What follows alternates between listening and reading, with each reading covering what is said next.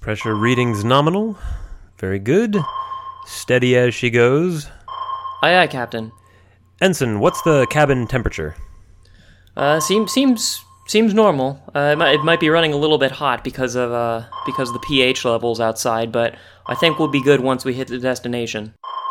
Well, I'm fine with sweating as long as we get there in one piece. Push her as hard as she'll go, but no harder. We have to get there. This mysterious disturbance in our, jamming up our signaling equipment can't go unreported. We need to find it, investigate it, and make a full report to the Commission. Aye, aye, Captain. I'll let you know just as... we're getting a transmission. Speak your mind, Ensign. It looks as though It looks as though we're being hailed by someone just over this next ridge. Should we make contact? Should we check it out? There shouldn't be any traffic in this area. Be careful, it could be adversaries, but see what they want. All right. Oh my goodness. Any Look. Communications? Yes? It's an entire civilization, but ruins. Holy crap! This is insane. Did anybody know that there was all this technology down here? I have never seen its like. Perhaps some sort of lost technology from the Cold War and something perhaps degraded and caused some sort of disturbance? Yes, that could be. Guide her in, but be careful. There could be lurking EMPs. We're getting the transmission's picking up again. I'll patch you through. Please. Hello? Who is it? This is Captain Richard Humphreys of the USSNautilus.com. Well, hello there, Captain Richard. My name's Captain Murphy, and you've just caught me during bath time. What can I do for you? Captain, can you please state the nature of your vessel? In just a second, I need to add more hot water. Yes, the nature of my vessel, well, we're just doing God's good work down here, trying to start a new civilization without anybody being the wiser. I must assume that you're one of many hallucinations that I've conjured up over the years because of the isolation. Captain Murphy, whose loyalties do you have? Are you working with the Russians? Are you working with the Germans? What's your nature? Oh, I see. You're one of them. One of those monster moon people come to take our carrots. Raise shields, Ensign. I mean no hostilities. We received... Well, if you didn't mean any hostilities, why didn't you gift us any of your moon corn when you came through the last time? Moon corn, is that a code word? Best play along. The shipment has been stalled. I assure you that the moon corn will be coming shortly, but in the meantime, we need to know as many details about your civilization as you can muster. I'm not sure I like the tone of your timber, Captain. Prepare missiles, Ensign. Do you mean to antagonize us, Captain Murphy? Rest assured that we come fully stocked and with the blessing of the United States of America to use force if necessary. Well, you better bring out all you have to bear, because you're not going to take me alive. Just your very presence is interrupting transmissions from Chopper Dave. Chopper Dave, he's got reinforcements. All right, let loose the torpedoes.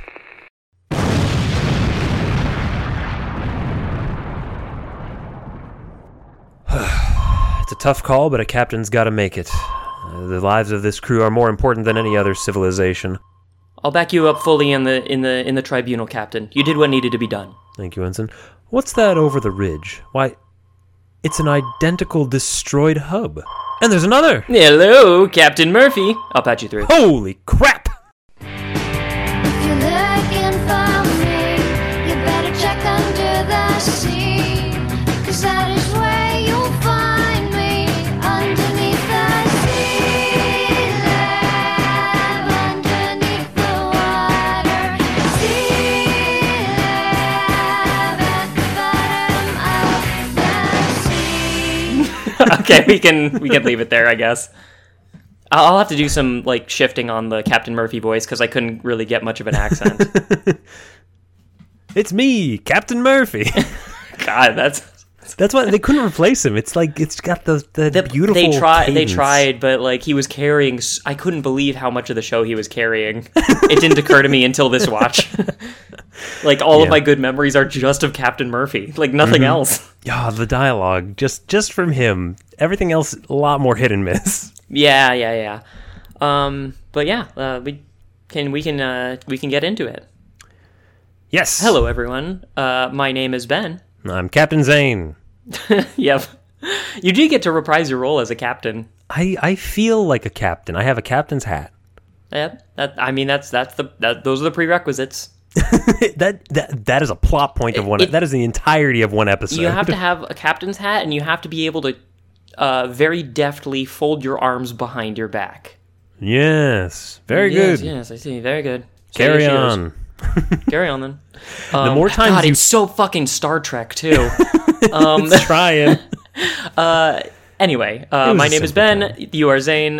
This is the Cartoon Cast, the show where we review old cartoons and see what we think of them as adults. And today we have a very special episode for you all. Zane, what are we watching? Watching Sealab 2021 here on the Cartoon Cast, brought to you by Grizzlebees. Cowabunga. Grizzlebees with the honey maple pino sauce. Yeah, Some cookie bread. With cookie bread. I have a lot of memories of this show, Zane. It's the same thing as Aqua Teen Hunger Force, where it's just flashes of good, funny jokes, and the rest just sort of falls away. The rest is just very plodding and like dead in the water, really, to keep with the nautical metaphors. You got to remember, the people at Adult Swim, they had good ideas, but they just didn't have the gumption to pad out a show with all the normal stuff, and they just were like, this is part of our charm. We're awkward and we wait a while. well, that's the thing, is that this is like the start of Adult Swim. Mm-hmm. Like, this is where it got its legs. This set the tone. This set the tone. So I think that this show actually, the Sealab 2021, it's the third part of our trilogy. At least that's what I call it. Mm-hmm. It is right amongst the likes of Harvey Birdman, Attorney at Law, and Space Ghost Coast to Coast. They were three shows which cut up old Hanna-Barbera cartoons and reconfigured them with a abridged dub that I think is actually pretty good idea for, I think it's nice creative conceit, and it really does cut costs, so I can see why there were a few of these. This is the earliest one, I believe.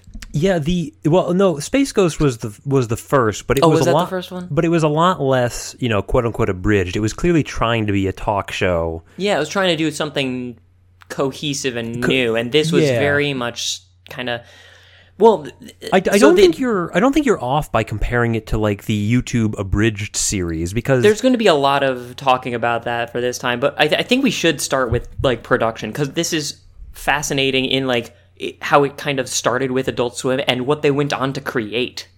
Yeah, so Sealab 2021 ran from 2000 to 2005 on Adult Swim on Cartoon Network. It actually premiered a little bit before Adult Swim, along with some other Williams Street productions, like we said, Harvey Birdman. And then Aqua Teen Hunger Force, of course, is a weird thing that we'll have to talk about at some point, but I'm fine kicking that can down the road. Yeah. That one deserves a whole... that might be a 200th episode or something. It was produced by Adam Reed and Matt Thompson in their production company 7030 Productions, which referred to their writing and producing responsibilities, which I kind of like that. Yeah, that's the same... That's a good ratio for producing stuff. We had it in Treasure Planet with the mix of futuristic to fantastical stuff, so...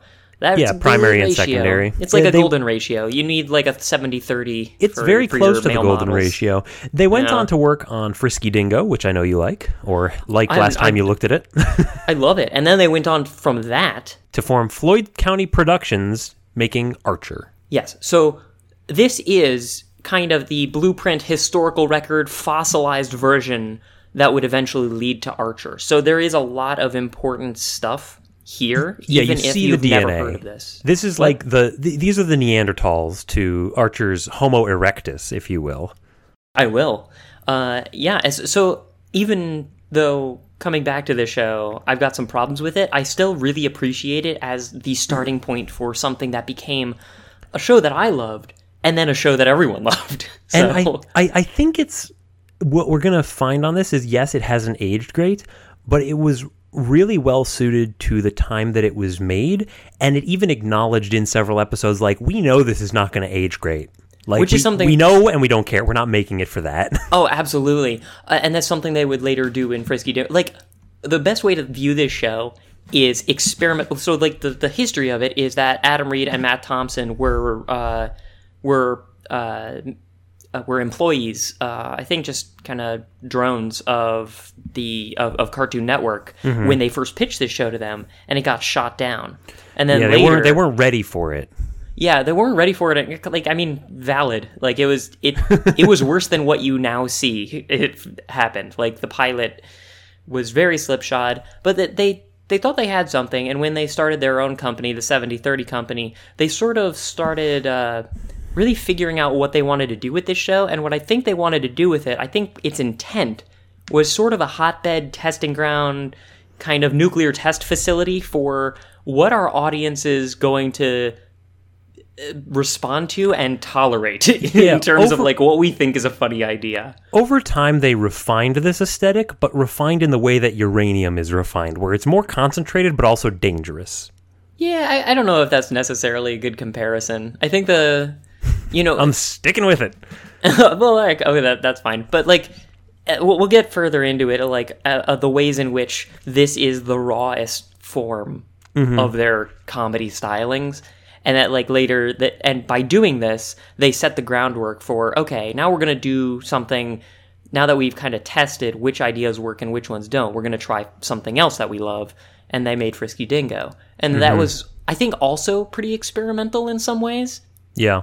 Like, and by experimental, I'm not referring to the fact that they're cutting up an old cartoon and kind of playing with it and remodeling it. I'm referring to the conceit of the entire show of Sealab 2021. Each episode is so starkly different. There's a ton of pop culture references and straight up just like parody of a beloved like sci-fi concept.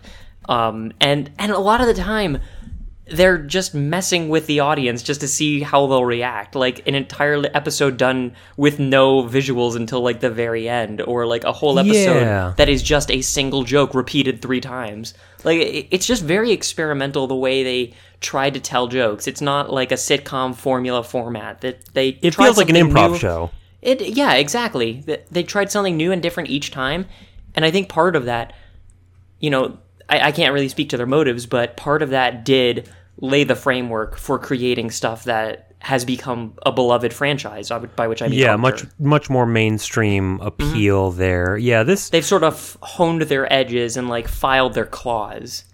So to kind of state outright what they do here, it's based on and uses footage from the 1972 show Sealab 2020, which is about adventures in an undersea base in the near future. Like you say, it's very Star Trek. It's just underwater instead of in space. It's underwater Star Trek. I don't know if you went back to look at any of the original. I didn't, but I watched the episode that they did here, which is just a shot-for-shot remake of an old episode with just redubbing the exact same lines, basically to show that they could. Again, like, we're not experimental. Like we're doing this because we can. They're testing out. We're showing you that we know what's going on here. Yeah.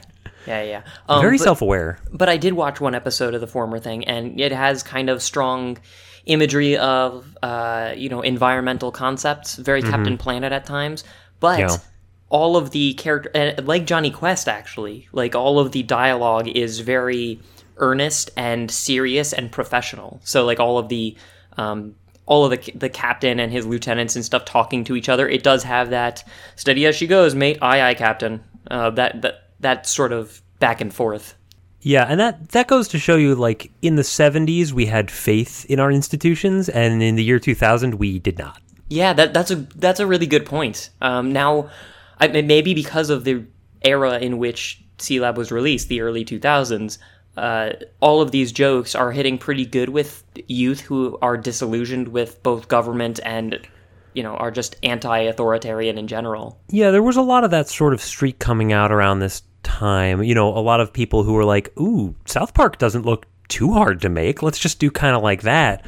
But rather than that, like, sort of high-paced, edgy for its own sake, this one was much more like I don't want to say thoughtful and contemplative, but like slower and deliberate. I'm not sure I feel that way. This is a pretty hard show to peg down, so we're gonna have to give ourselves some wherewithal to be a little bit wrong. Yeah, it's weird, and you say, every episode's really different, so when we say, like, in general, this happens, like, you will find plenty of counterexamples. That's true. I do want to underline a point that you just made, though, which is that, it probably, this was a cult classic. This kind of started Adult Swim's popularity. Like, it got a huge spike because of this show. And if you look online, the reviews of it are all very positive. Yeah. You know, like, kind of across the board. And it did appeal to that, you know, moody, older teen, disillusioned, and anti-authoritarian streak because it shows a government institution, presumably, being complete fucking idiots. And when you couple that vindication of looking at government stooges being, you know, doing that kind of thing. And wacky. And you know, you combine that with absurdist comedy and kind of dark comedy at times and satirical comedy. That's a potent brew for an older teen. Yeah. I mean, that's what a lot of current sitcoms, you know, like The Office or Parks and Rec, like, it's the same sort of, like, here's authority that exists everywhere around you. Isn't it weird? And this one was just kind of like, I don't, because that's not the only thing this does. this really does a whole lot of stuff. It's very, because it's so experimental, it's hard to peg down with generalities, because it's not like anything really generally. So so we can be a little weird with our analysis of this one, loose. I think. Yeah. So I think that's enough of a framework to start. So let's run down the plot. Yeah. So what? Nope. No plot. I mean, well, okay. Not really. So, like, there are characters. They have traits. They have relationships with each other.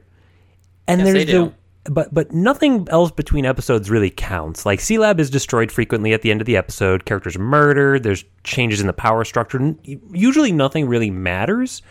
It kind of feels like each episode is like a new reincarnation or like a peg of the multiverse.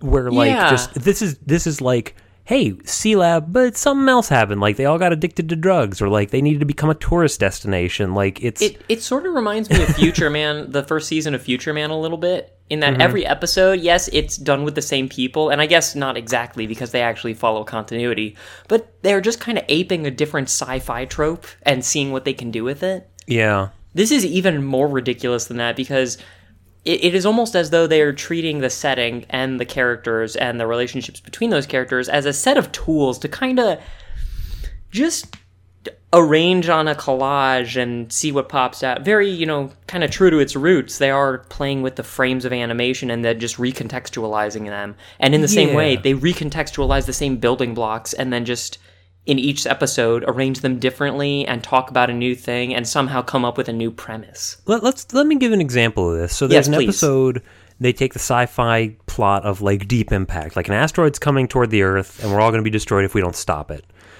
The way that it's interpreted is the Sealab got a new HD TV.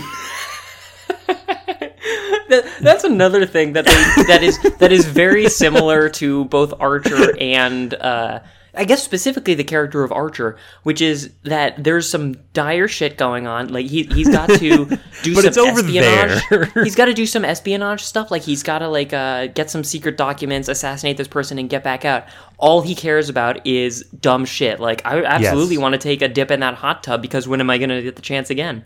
Exactly. And he's so excited about the mundane stuff, despite the danger and like high action kind of espionage content going on around him, that the dichotomy is really funny. So when there's a Deep Impact situation and all anyone can talk about is their new HGTV.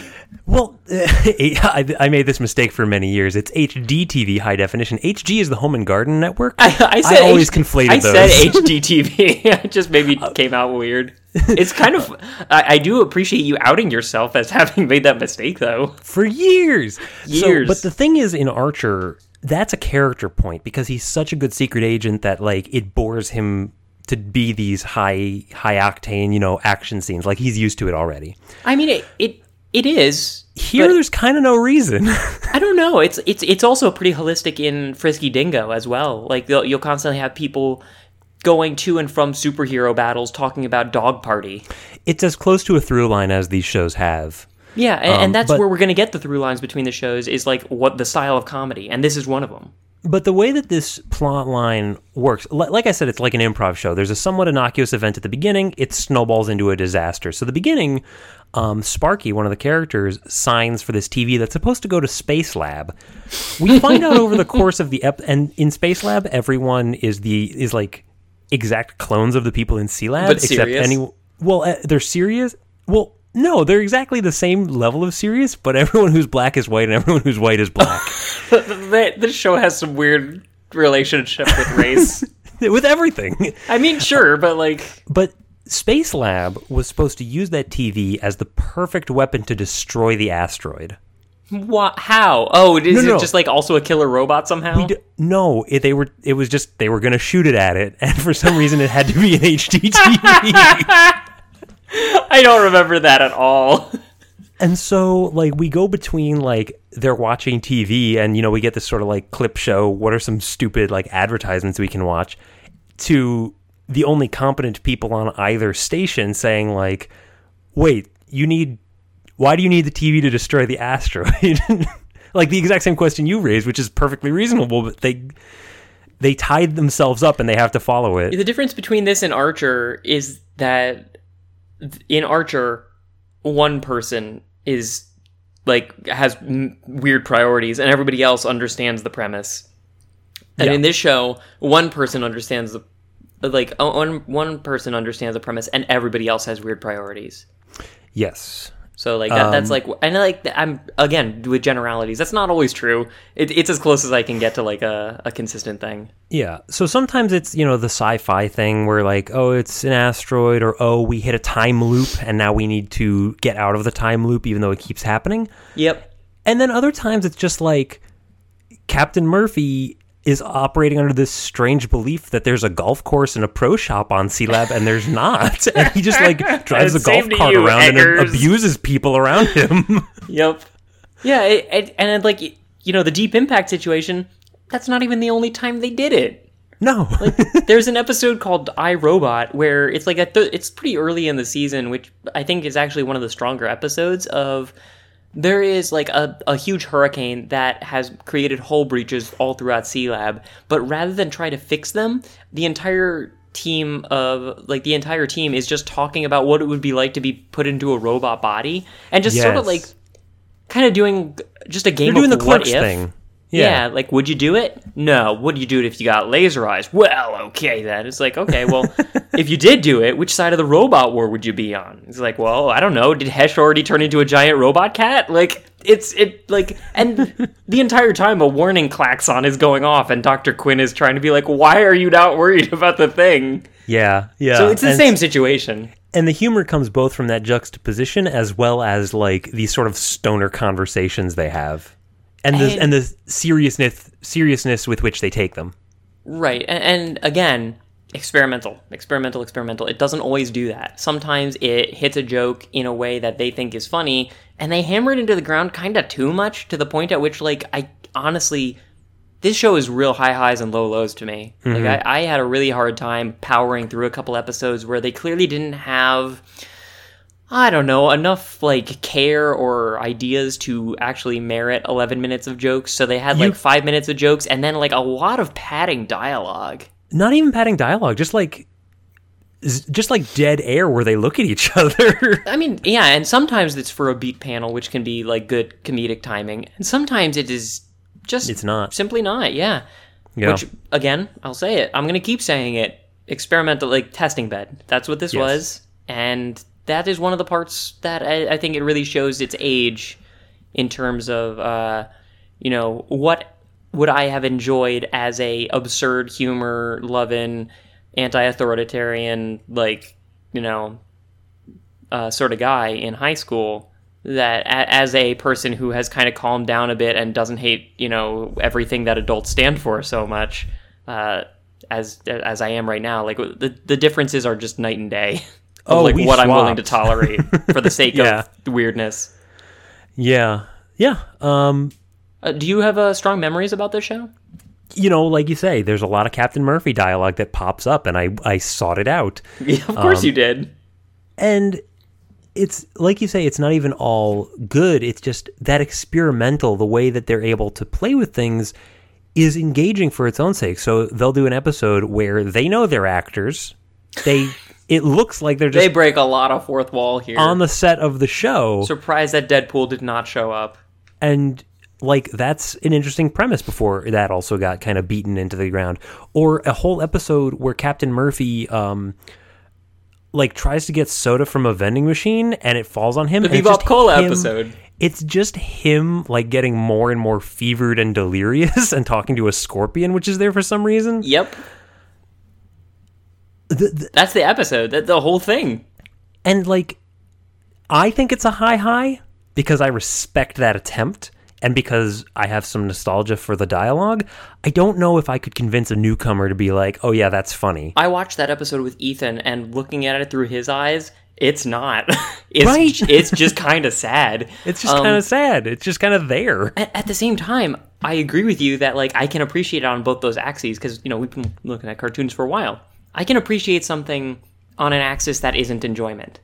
Yes. And the Bebop Cola episode is that axis. Like, Yeah, I can't believe what they did with the Bebop Cola episode. And it has a couple funny moments of dialogue, but a lot of it is that, okay, and more evidence that he's losing his mind. And, you know... more bad things happening to him. Yeah, more we're supposed to laugh because it's sad kind of stuff. Yeah, And like that, you know, I think it's the miracle of hindsight of where, like, at the time there was nothing like Sealab and it had enough good things where, like, I could latch onto that and I forgot a lot about all the other stuff that just kind of came with those high highs. Yeah, we talked about this when we watched Clerks because, you know, you and and our guests, you know, you guys had seen Clerks as young guys, and I had not, and I couldn't appreciate it because by the time I saw it, it wasn't experimental anymore.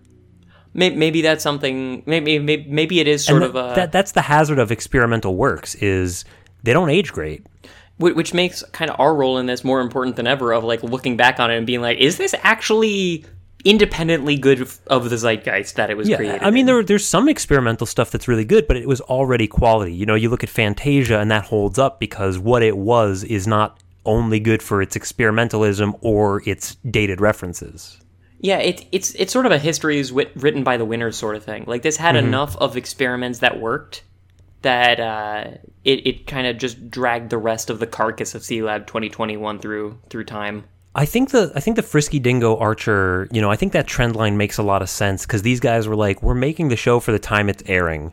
Yeah, that's true. I imagine Frisky Dingo might not hold up the same way, and people in 2000 probably weren't ready for it. Well, I'm kind of prone to thinking that, I don't know, like, part of me rebels pretty hard at the idea that it couldn't hold up as well, but, like, at the same time, I thought Sealab 2021 would hold up okay, and it kind of doesn't. Yeah. I mean, like, and it's weird because we're talking a lot of sugar about it, but so much of that is remembered. Like, we have such strong memories of it. Like, I like to bring my own memories of it. You know, my friends and I in high school, and, like, my friendship in high school was fucking awful. Like, I mean, like, you know, there were good there were good moments of it. Like, there was no emotion in the same way. You were that not the captain of your friendship ship. No, I wasn't. In the same way that, like, it just men of, you know, under 25 years of age can't actually admit that they have emotions about anything, and that when they do admit that they have emotions, it's like a tearful confession that they, you know, have some sort of illness. Like, you're just not allowed to have kind of deep conversations in that era. So this was the level of the discourse between me and my friend groups were like, remember that funny thing that I've referenced before? And that's, like, as far as I could go. And, like, it's crazy to me that was my interaction with people in those ages, but in those ages, like, this was gold. This was worth its weight in gold. I could be like, I'm going to watch all of this, and then I will have snappy references for the next week. This is why it was a cult following, because as long as you have seen these characters once and the way they talk and the way they interact, a 2-minute summary of an episode is way more funny than the 11-minute episode. It does benefit from that kind of Angry Beavers. Let's just list the summary plot line. But you know, like, I can imagine, I can see, like, a lot of reasons that me reciting to my friend group, like, it's me, Debbie, it's Captain Murphy. That's enough. Yeah. That's enough to engender goodwill toward them. So I would do it a lot in a way that I'm sure was, like, too much. But And like, you know why that's stuck in your head as a catchphrase? Because he says it like 8 times in the episode. And it's not funny when you're watching it. Because he says it 8 times. it's absolutely funny when I'm watching it. That whole episode was gold for me. Well, except That was a good... You know, And a lot of this is just specific episode references, but I'm going to put in one more because we're here. It's so high, and it's so variant specific that you have to throw in a lot of references to episode specific stuff. So go ahead. It also it explains a lot. I'm thinking of the Bizarro episode. I'm sorry, go ahead. Where, again, this is the 2-minute summary. We start in media res, the crew is tied up, and they're Bizarro doppelgangers from it's not explained where they're from. So good. They're interrogating them, and they're threatening them and demanding death rays or diamonds or who knows what, and the crew is just trying to, like, talk their way out of it and just having a hell of a time interacting with people weirder than them. Yeah. And everyone just says their catchphrases for, like, 5 minutes. And that summary, without the catchphrase part, sounds really good, because it is. It's a funny premise. Mm-hmm. Holy shit, does it not deliver upon a rewatch?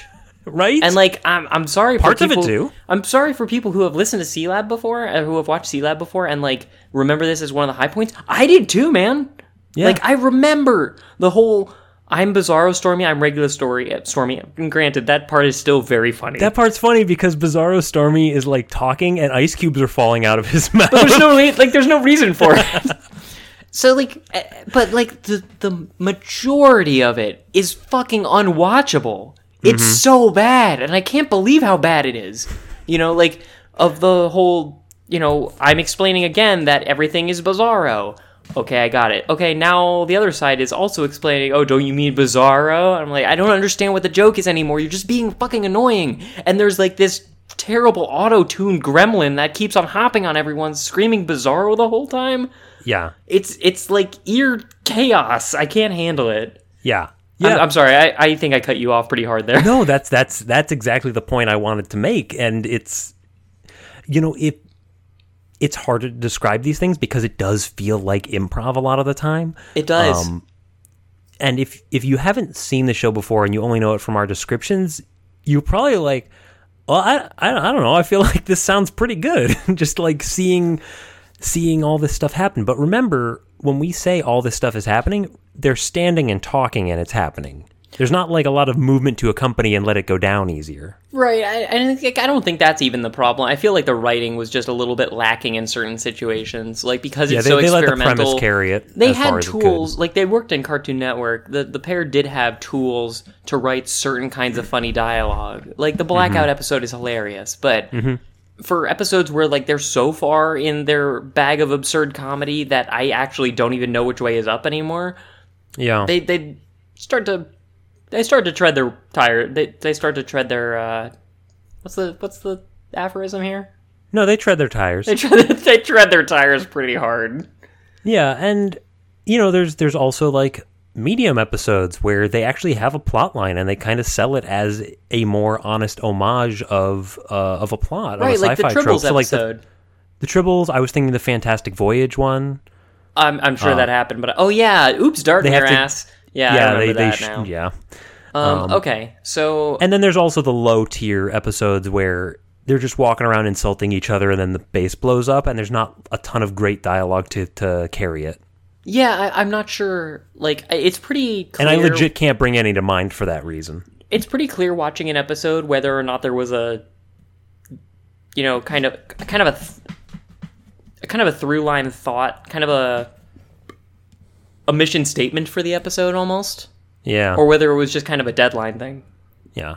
I think what we're going to end up on is watch it if you're high, if you're 13 years old, or if you've traveled back in time to 2002. Yeah. That's kind of it. Maybe so. I'm not willing to condemn the show to those specific circumstances yet. I think we should get into the nuts and bolts a little bit more, because we talked a lot about generalities and just emoted at each other for a bit there. So let's talk about the characters. It's hard to describe unless you have a lot of examples. But So let's talk about the most emblematic character in the show, Captain Murphy. I must have my delicious cupcakes, my sweet, cakey treasures, piping hot from their 40-watt womb. Danny DeVito. Nope. And I know we talk about this rather frequently, but this show is Always Sunny in Philadelphia. And all of these guys have a corresponding character. I can't believe that. It's not Danny DeVito. I mean, I guess it is kind of like Frank Reynolds a little bit. Mm-hmm. Let me set this up the way I conceive of Captain Murphy, who's voiced by Harry Goes or Gauze. Look at him, Ben. He's Captain Murphy. He, which the strength of this character is really felt because at the second that Harry Gauze died during its runtime, and he was actually replaced with a different captain because Captain Murphy went to go fight in the Spice Wars. Dune reference? Fine. Yeah. I mean, if you don't know Dune, the idea of a spice war sounds like hilarious because this is supposed to be like the optimistic future, not like 1600s Asia. It's a weird Jetsons moment. Yeah. But like Captain Murphy, he was such a successful, emblematic part of the show that when he got replaced by a different person, by a different captain, the show tanked. I don't know that it tanked. I liked parts of it. The audience, and I didn't even mind the new captain, but it had fewer of those high highs. I'm telling you, the audience ship found marked decrease in quality and viewership. I do like that it was his son who voiced the new captain. That's nice. That's a nice kind of legacy.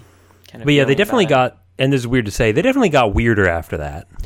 So to bring because the insanity quotient had to stay the same. He was the weirdest part of the show, and so it could be localized. He was your metric for judging weirdness. And the way he phrases weirdness is he's a man-child with too much power and energy. Yeah, and it funny can be right because he can be done well in the right environment, and being slightly more unhinged than the surrounding cast is that environment. He's just a little bit more of a cuckoo bird than everybody else, who are also kind of cuckoo birds. And it's the same thing that is done in Frisky Dingo with Xandor Cruz. Person of privilege and authority. He's got leadership over a bunch of people, but he gets very easily distracted, and he has very skewed childish priorities. And that's basically exactly what I wrote. Oh, really? Yeah, unconstrained by sanity, but a person in power. That's a great combo for humor. Yeah, unless you're living through it in our current political climate, and then it's kind of fucking scary. Well, that's more of an issue of the dialogue, right? That's the problem here. Maybe so, but this is a great character. He's wonderfully voice acted, generally well written, and he just steals the stage whenever he shows up. He can and sometimes does just have a scene all by himself. He had a whole episode by himself, and it's one of the more memorable episodes. Yeah. He's got enough quirks of weird behavior that because he's a captain, he doesn't have to explain to anyone. Right, where it would be questionable, where are you going with that pinball machine, rookie? But because he's the captain, he just has a pinball machine. We all have to accept it. And in any other show, there'd be a reason why he'd have it. I need this for a legit reason, but it's going to look weird to people who aren't in the know. No, there's no legit reason here. Yeah, he's just, I don't know. His enthusiasm is contagious. In the Tribbles episode, when so happy to be there. For some reason, they get these little white blob creatures that replicate too much. It's a Gremlins reference, really. Yeah, it's and Tribbles. Yeah, it's both. This is sci-fi parodies to high heaven, and they do that. And he is just, regardless of how much of a danger they represent, he's always smitten with them. He loves them, and he eventually enacts a war against his own people because he loves the Tribbles more. Yeah, absolutely. Yeah, I actually can't say anything bad about him. I loved him kind of entirely. Yeah, I think for each of the characters, we're kind of trying to emphasize an episode that really showed their strengths, and it's every episode for him. Yeah, he never does bad. Even in the Bizarro episode, which is difficult for me. Yeah. For a lot of reasons. His personality comes through in a genuinely comedic way, which is he's smitten with one of the Bizarro clones that doesn't look anything like Dr. Quinn, even though they call him Bizarro Quinn, and very quickly forgets that there's like a danger issue, and he's just like, ha ha ha, I'm gonna feed him a peanut. And like Quinn is getting quote unquote interrogated, but he's actually, having Boinking sex with one of the Bizarro Debbie. Yeah, with Bizarro Debbie. And everybody else is like, come on, Quinn, why are you doing that? And Captain Murphy has no idea. Oh my god, they're killing you. Yeah, good lord, he's in pain. And he comes out and he's like wearing a bathrobe, like a Hugh Hefner bathrobe, and he's like, whew. Yeah, that was a rough interrogation, and he's just like, way to go, Quinn. Way to keep your lips tight. That earnest lack of awareness, and like It's even in the end of that episode where his Bizarro clone is like, we want the diamonds. Just give him the damn diamond death beans. We already gave them to you. They're in your truck. Oh no, I think Quinn said that. Yeah. Captain Murphy still doesn't get it. Yeah. It's a perfect Murphy mix, kills and it. like they do it in that, and they do it partially with the character of Archer. Like with those very strange spots of like, or Xander Cruz specifically, the whole I don't know how to connect to the internet, and I think that the president is in charge of both U.S. and Canada. There's like surprisingly large blind spots of common knowledge. Yeah, blind spots no person would have. Yeah, no person who functioned in not just their society, but any society could possibly have. You would have to be like a second language speaker. Kid who got into the growth formula. Yeah, he's the right depiction of a man-child, and it's very funny. The main foil to him and really to everyone is Quinn. Yep. And Quinn plays the straight man, but he also gets into his own antics sometimes. Like sometimes he goes on a power trip or something, but he's mostly like by the book, but in a way that's not boring. Man. Yeah. That's absolutely what it is. And he's not boring because he's able to say to people, "What the hell are you doing?" Yeah, right he's the audience stand-in that like gives us kind of the license to laugh at everything because it's really fucking insane. So like in something like Perfect Hair Forever, where it's entirely unhinged, he kind of grounds us so that we can follow Captain Murphy and Marco and Shanks and like everything down these weird rabbit holes that make no sense, because like he's always there to be like, why do you care about this at all? It's crazy. Yeah. Yeah. Also, well, no, I didn't complete that thought. Yeah. I think he does an okay job. What do you think works about him? Because in a lot of shows, the straight man is like, yeah, we get why he needs to be here, but it's not interesting. Here, I actually like him as a character. I think he's very charismatic. Yeah, and he's not without fault, right? Like he is kind of that brainchild egomaniac kind of thing, where like he probably stays at, like, if you wanted to give the show a plot, which it doesn't need, he probably stays at Sealab for kind of a Zim reason, where he just needs someone to talk down to. Like, he gets paired with Stormy a lot for exactly that reason. Yeah. Like, he doesn't mind actually explaining stuff to Stormy, because he's never really judged by Stormy, because Stormy doesn't really do judgment in the way that, like, Debbie or Marco or anyone else would. So he's got the only sane man status, but, like, I don't know, I thought that he was well personalized, even though some of those personality characteristics are like quasi blaxploitation funkification, because like he's a black man and he does talk and jive a surprising amount of the time.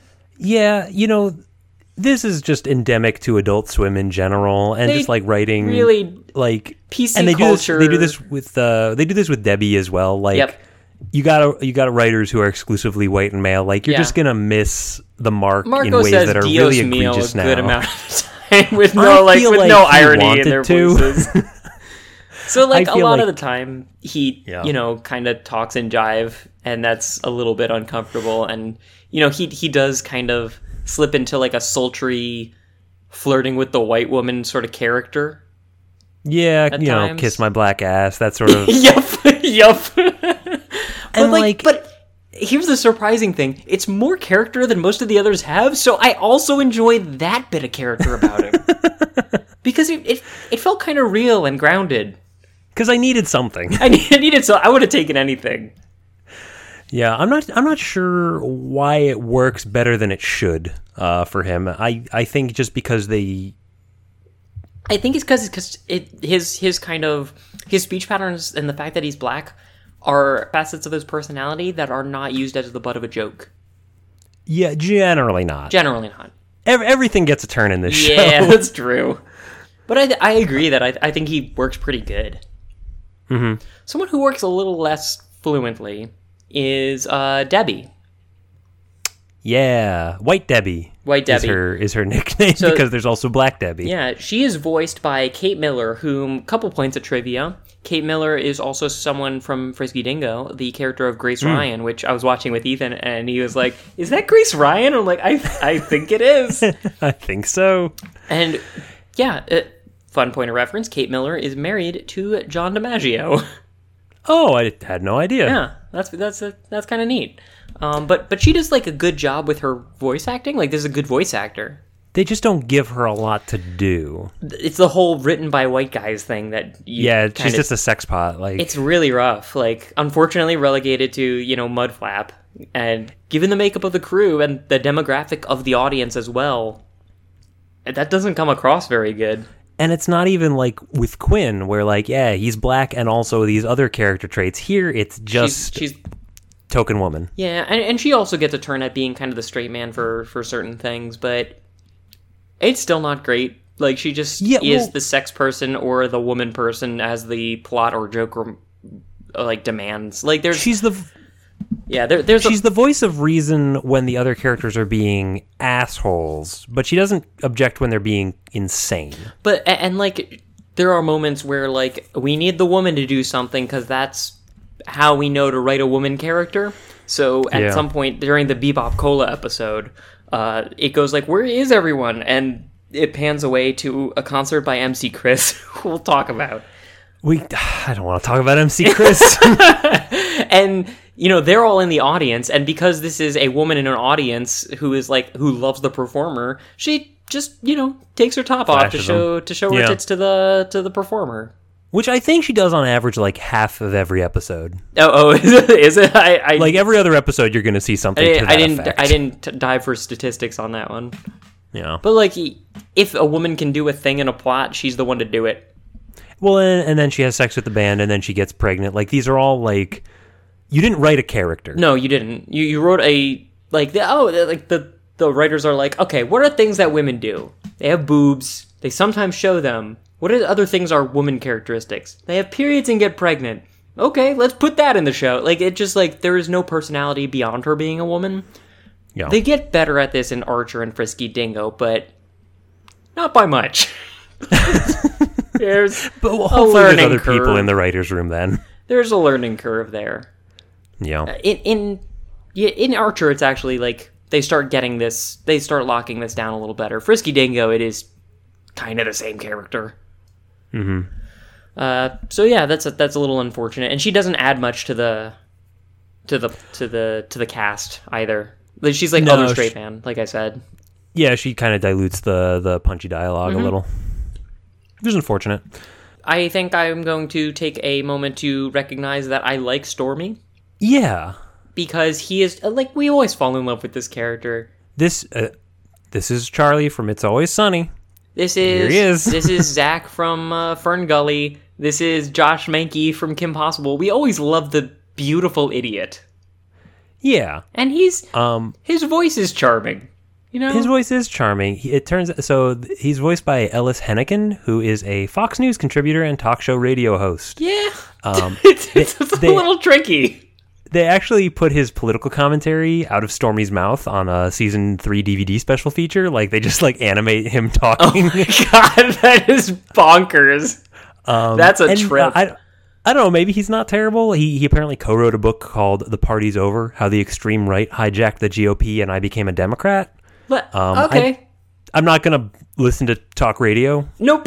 Sure. Like, I could read a book. That's beyond my terms as a cartoon caster. It's weird. It's weird that, like, where I am as a person is so suggestible that because he was the voice of Stormy, I'm willing to give him the space of a conversation. Whereas, like, if you gave me Fox News contributor, that would not be enough. But voice of Stormy, okay, I'll hear what you have to say. Well, man, it can't be all bad, right? I can't believe I'm the way that I am. No, I mean, like, Stormy's quite charming. He is, and like he's one of the better voice actors on this. I love his just like I'm happy to be here characteristic, where like he'll say something dumb and get locked in a dungeon, and we'll check in on him, and he's a skeleton, and he'll just spend the rest of the episode walking around and just as normal, but he's a skeleton. He's just so chill. Like he's the rich kid on like who is taking a break from like between semesters because he got thrown out on his ass because his grades were failing, and his rich dad got him a cushy job at Sealab because he didn't want to look at him. I think the episode where he shines is the time warp one, where he and Quinn keep getting blasted back 15 minutes, and Quinn just keeps on asking him, like, why are you the way you are? Let's set this up. Because, like, this is one of the better episodes, I would say. Mm-hmm. And, like, it's one of the more emblematic of the series because it just showcases everything I love about the show. So, Quinn and Stormy are, like, first of all, the premise is adorable. And it does that. It does the same, like, this is dangerous, but nobody cares about the danger part. Everyone cares about the dumb shit. Where it's the bait and switch where they're, like, they're like cutting wires and doing things, and it's like, oh, this could explode, but they're just they're stealing careful, cable. Man. Lives are on the line, but they're stealing cable so they can watch Chopper Dave. It's so good. So they do that, and the base explodes because it's cable piracy, and apparently the cable pirates can like remote detonate Sealab somehow. It's not. They never gave an explanation, not particularly and I important. didn't need one. No, it's not particularly important how it occurs. But the point is, they get shunted backward 15 minutes in time and basically repeat the plot up to the point at which they get shunted back in time multiple times. Kind of like that Angry Beavers episode where Dag gets punched into last week over and over and has to try to do it different each time.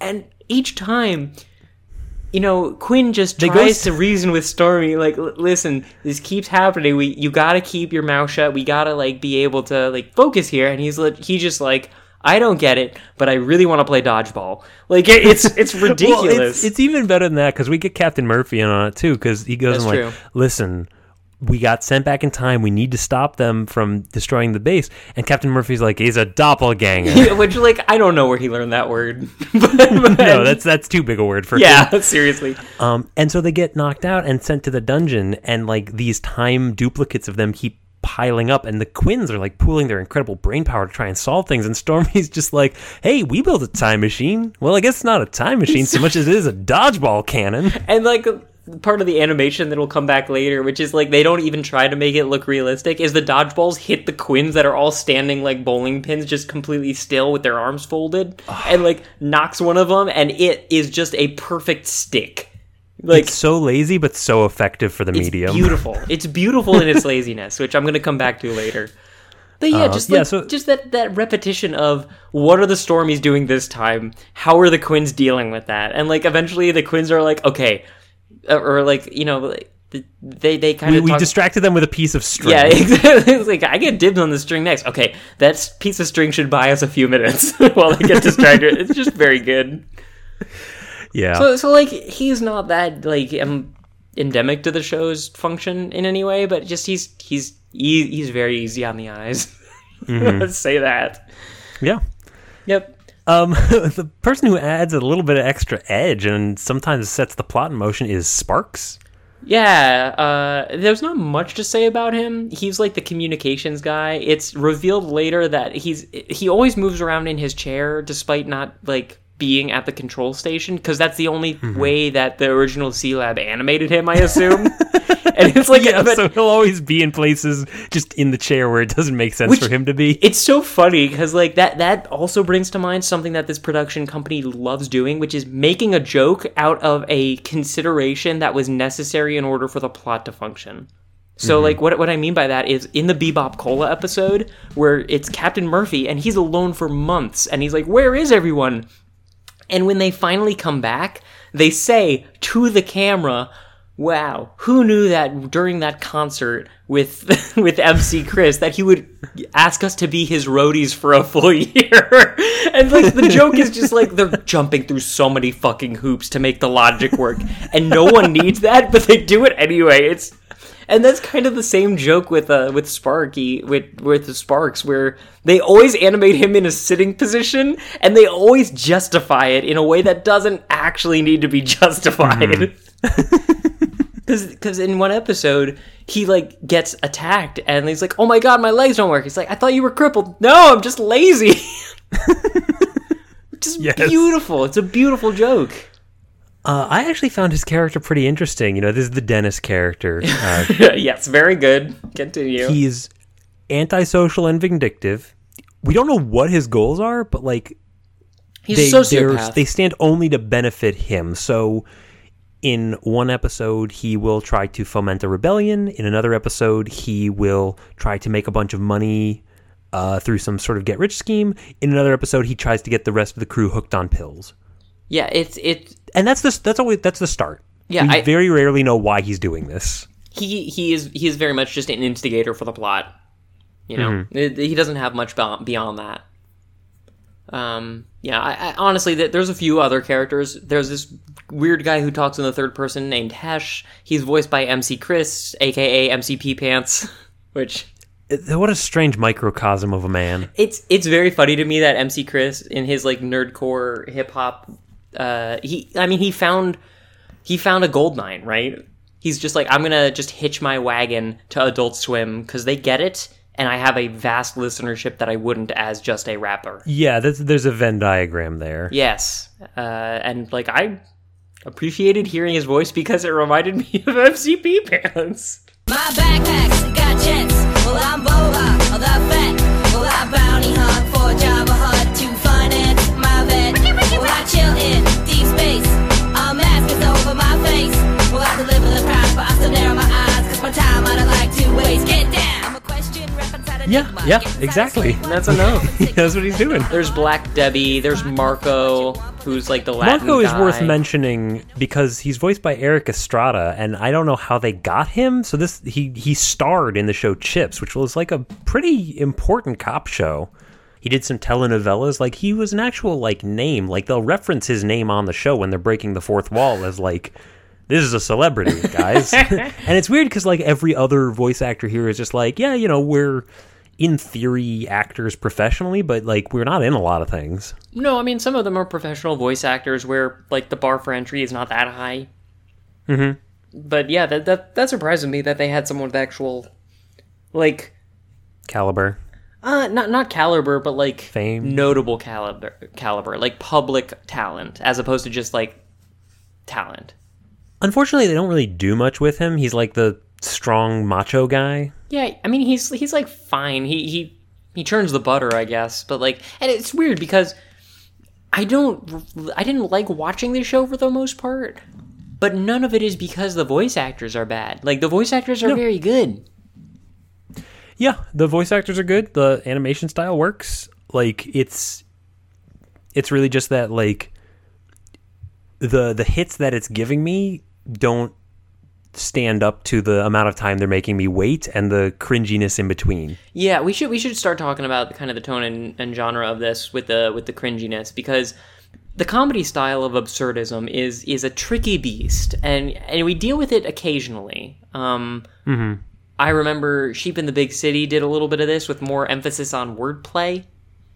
I don't know, like, Aqua Teen kind of has it down to a formula, but occasionally they deviate from that formula, and it's tricky. Mm-hmm. I don't know if you have any examples that come to mind for, like, absurdist comedies. You know, I feel a lot of... I think the ratio is different, but this feels a lot like... oh, God, what was that bad show we watched? It was also an Adult Swim one or something like it. Squid. Tom Goes to the Mayor. Tom Goes to the Mayor is a little different in a lot of ways. Right, but it's like what that show does for awkward, this show does for wacky, but there's still a lot of other stuff in between. They didn't quite filter out the awkward that they needed to. That is true. And like the comedy style of absurdism doesn't necessarily work for 11 minutes. Like it's there's a lot of shows where there's a defined beginning, kind of set up, a rising actual, a climax, and the regular Shakespearean sense of like how a play functions. That works for maybe like a 30-minute thing or a 23-minute thing. and then there are some that are like shorter little bursts of creativity for a streamlined story that you can still find those disparate pieces of here's the beginning, this is where it's kind of climbing to something, and this is where they deliver on it. This format doesn't really work even for that 11-minute window. Like I almost feel like the show needs to be even shorter than it is. Even short. Well, let me give you an example. The episode with the deep impact, the reason why that worked and was able to fill its time effectively is because in between the watching TV and like talking about the TV, they switched back to the asteroid thing, and we got this B plot where the only person willing to talk to Spacelab is Dr. Quinn, and he thinks they're elitist, and he just messes with them for a few minutes. So like you kind of have two plots going simultaneously.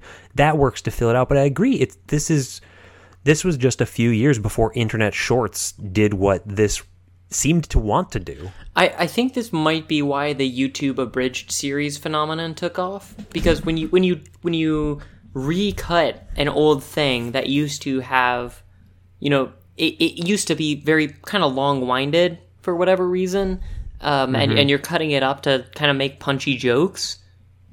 I think that you need to really get right to the joke. And there's a lot of meandering in certain episodes. Like, the Bizarro one is the most egregious example, but, like, there's others. Yeah, the reason why the abridged series work is because, like, the base material that they're riffing off of is your familiarity with the thing itself. Yeah. And, like the Juggernaut bitch. Yeah, the Juggernaut bitch. One of our favorites. One of our favorite bitches. Do you have any, like, abridged series that you enjoy? Because, like, I actually don't even like those, but I recognize their merit. Yeah, well, I generally am not a huge fan. I'm thinking of them... So I read a book about, like... Or I remember reading from a humor book I read about how stereotype jokes work. Because any joke construction is going to have a thing and then a thing that doesn't quite work with that first thing. Like that's as bare bones as you can make what a joke is. Sure. And what a stereotype does is it saves you effort by making it so you only have to do one thing. And then the audience fills in the rest with their stereotype. So like if you say, how many X's does it take to screw in a light bulb? This because lazy or whatever. You don't have to also construct the part of the joke where you explain that this type of person is this type of way. So, like, in a Yu-Gi-Oh! Abridged series thing, like, Yugi could be starting to say, like, this is a tight spot I'm in. I'm not sure if and maybe he gets interrupted by Joey, who just very quickly says, how did the cards, Yug? And then, like, that would be the whole joke, is, like, they always talk about the heart of the cards, and here is, like, they have enough. Yu Yu Hakusho abridged, there's this one part where Kuwabara, he comes in after Yusuke dies in the first episode, and he's like, don't drag me away, I still have to rough up the corpse. And that's funny, because in the actual show, that's his relationship with Yusuke, but he doesn't say it. It's funny here because he says it, but it only works because we know that that's a thing he sort of feels. Yeah. Like, we know that character. There is still emotion behind that in an oblique way. So for Sealab, like, maybe if you saw the original, you get a little bit of chuckle after the fact that these guys are kind of weird. You don't even need to see the original, because if you're in the era that you watch this, you're familiar with other stuff that's like this. You know what Johnny Quest is. You know Harvey Birdman, Attorney at Law. Right, exactly. But think about, like, if they're making jokes based on the nature of, like, doppelgangers or bizarro people... The Bizarro person constantly screaming Bizarro doesn't reflect on that source. I think it does. Like, it's a different source. And so the joke fails. Does it? Yeah, it reflects on the notion of doing, like, a Bizarro Superman, which, granted, is not a good enough premise for 11 minutes, but I think that the context of that joke setup is still there. No, the joke setup of, don't you mean Bizarro this? But I'm talking about just screaming the word Bizarro. Yeah, I actually don't know what that's about. Maybe I can find another example where this doesn't quite work on Sealab. Like in the episode where he's just driving around in a golf cart, berating other people. Like that's not.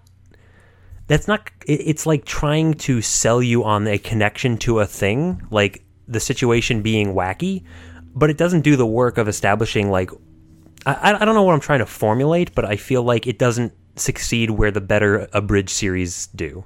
I don't necessarily think you're wrong, and there's definitely some chaff in here that I am having a hard time defining. All I can tell you is that it didn't sell with me, and some of the You stuff... think the length is the source of that problem? I think it contributes, because there is a lot of time where they are not really telling jokes so much as just being the personalities that we're familiar with until the plot resolves. And that can be kind of tedious. Like, even though the Bebop Cola episode is one that I really liked as a kid, where the premise is just Captain Murphy gets trapped under a cola machine and it kind of goes a little bit crazier at a time. It lingers. It lingers an awful lot. Like, there's a lot of attention paid to a relatively unimportant kind of robot butler character that shows up a couple times, and like, there's a couple of scenes that are just him waking up delirious that are, they're trying to fill that time. It feels like they're trying to fill that time. It feels like I could have gotten this joke quicker. And since the whole episode can be a joke, I think that they could have made it to me quicker without kind of this stuff in the way. But maybe that's one of the things that they were battering out the rough edges of this comedy style in throwing an 11-minute episode together. And to bring it back to the abridged series, I think that's why, maybe even though they're not for me, they succeed because they condense.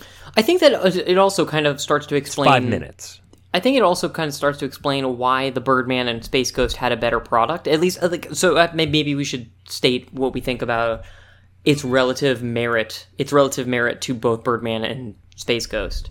I liked this one a lot less than both of those. Yeah, it's weird. Like, I would least want to watch this with another person. I feel like Space Ghost, you kind of have a commitment.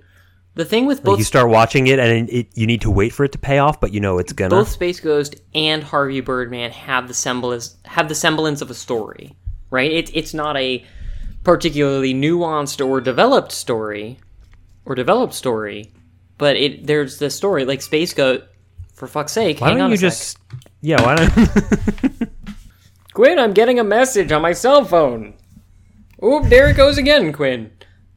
Yeah, so it's not a developed story with Space Ghost Coast to Coast. It's, we're doing a talk show. And it's not a particularly developed story with Harvey Birdman. But what I like about Harvey Birdman especially is that the framework is always, I'll take the case, and then they do the semblance of a, let's go do a court case. Within that, everything's fucking insane, right? But yeah, they remember to put bones into their show. But yeah, exactly. It has a skeleton. And this... maybe this gives Sealab 2021 a little bit of a Dadaist, absurdist edge in that, it has no skeleton. So, you're totally unprepared for an episode that is just dialogue for 10 minutes and no animation. But that doesn't age. Yeah, but, I think Birdman... It makes the high highs much higher and the low lows way lower. Yeah, I think Birdman's aged probably the best of them. It's Space Ghost relies a lot on old references that are no longer relevant. Yeah, and that's that's a thing that could be updated. But I think that's even more fundamentally, Harvey Birdman it looks like a cartoon. It has all the familiar read of a cartoon plotline. It's got that respectability. Of the three, you could only really see Birdman in a Smash clone or something. Well, no, you could see any of them at 2 a.m. on Cartoon Network, maybe. Harvey Birdman you might see during the day. Or, you could even see Harvey Birdman on at, midnight on TBS. That's not outrageous. Yeah, this is... I don't know if respectability is exactly the kind of metric that I'm going for, but, this definitely does lack a... the bones of it. It lacks a formal education in the way that both Space Ghost and Harvey Birdman were playing within the genre conventions that they were given. Whereas this is shamelessly flaunting those conventions, sometimes successfully, other times excruciatingly. Yeah.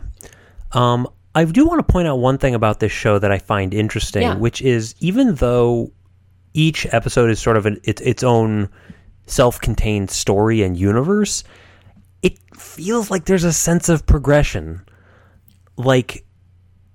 like they live the way we see them, like they're reincarnating as a dysfunctional family, and like it feels like they grow to hate each other more and more as time goes on. I think that's just Flanderization, pure and simple, to be honest.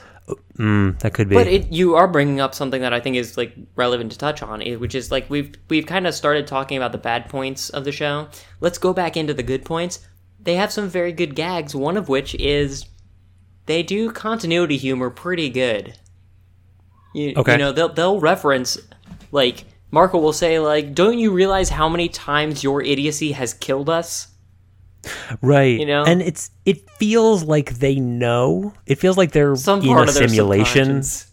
Yeah, they're like Sims. Like, I'm going to conspiracy theory this. They're Sims. They know they're Sims, and that's why they don't care if they It's die. like that Battlestar Galactica episode where one of the Cylons, which is like... This was such a fucking filler episode, but it was actually kind of cool how it transpired. It was like one of the fighter pilots for the Cylon fleet was like an experimental unit that had more kills than any other Cylon warrior. Like, they were trying to personalize this Cylon warrior, and his thing is that he not only came back because of he's just a robot, they just put him in a new body, but they resurrect him, and he becomes more hateful each time.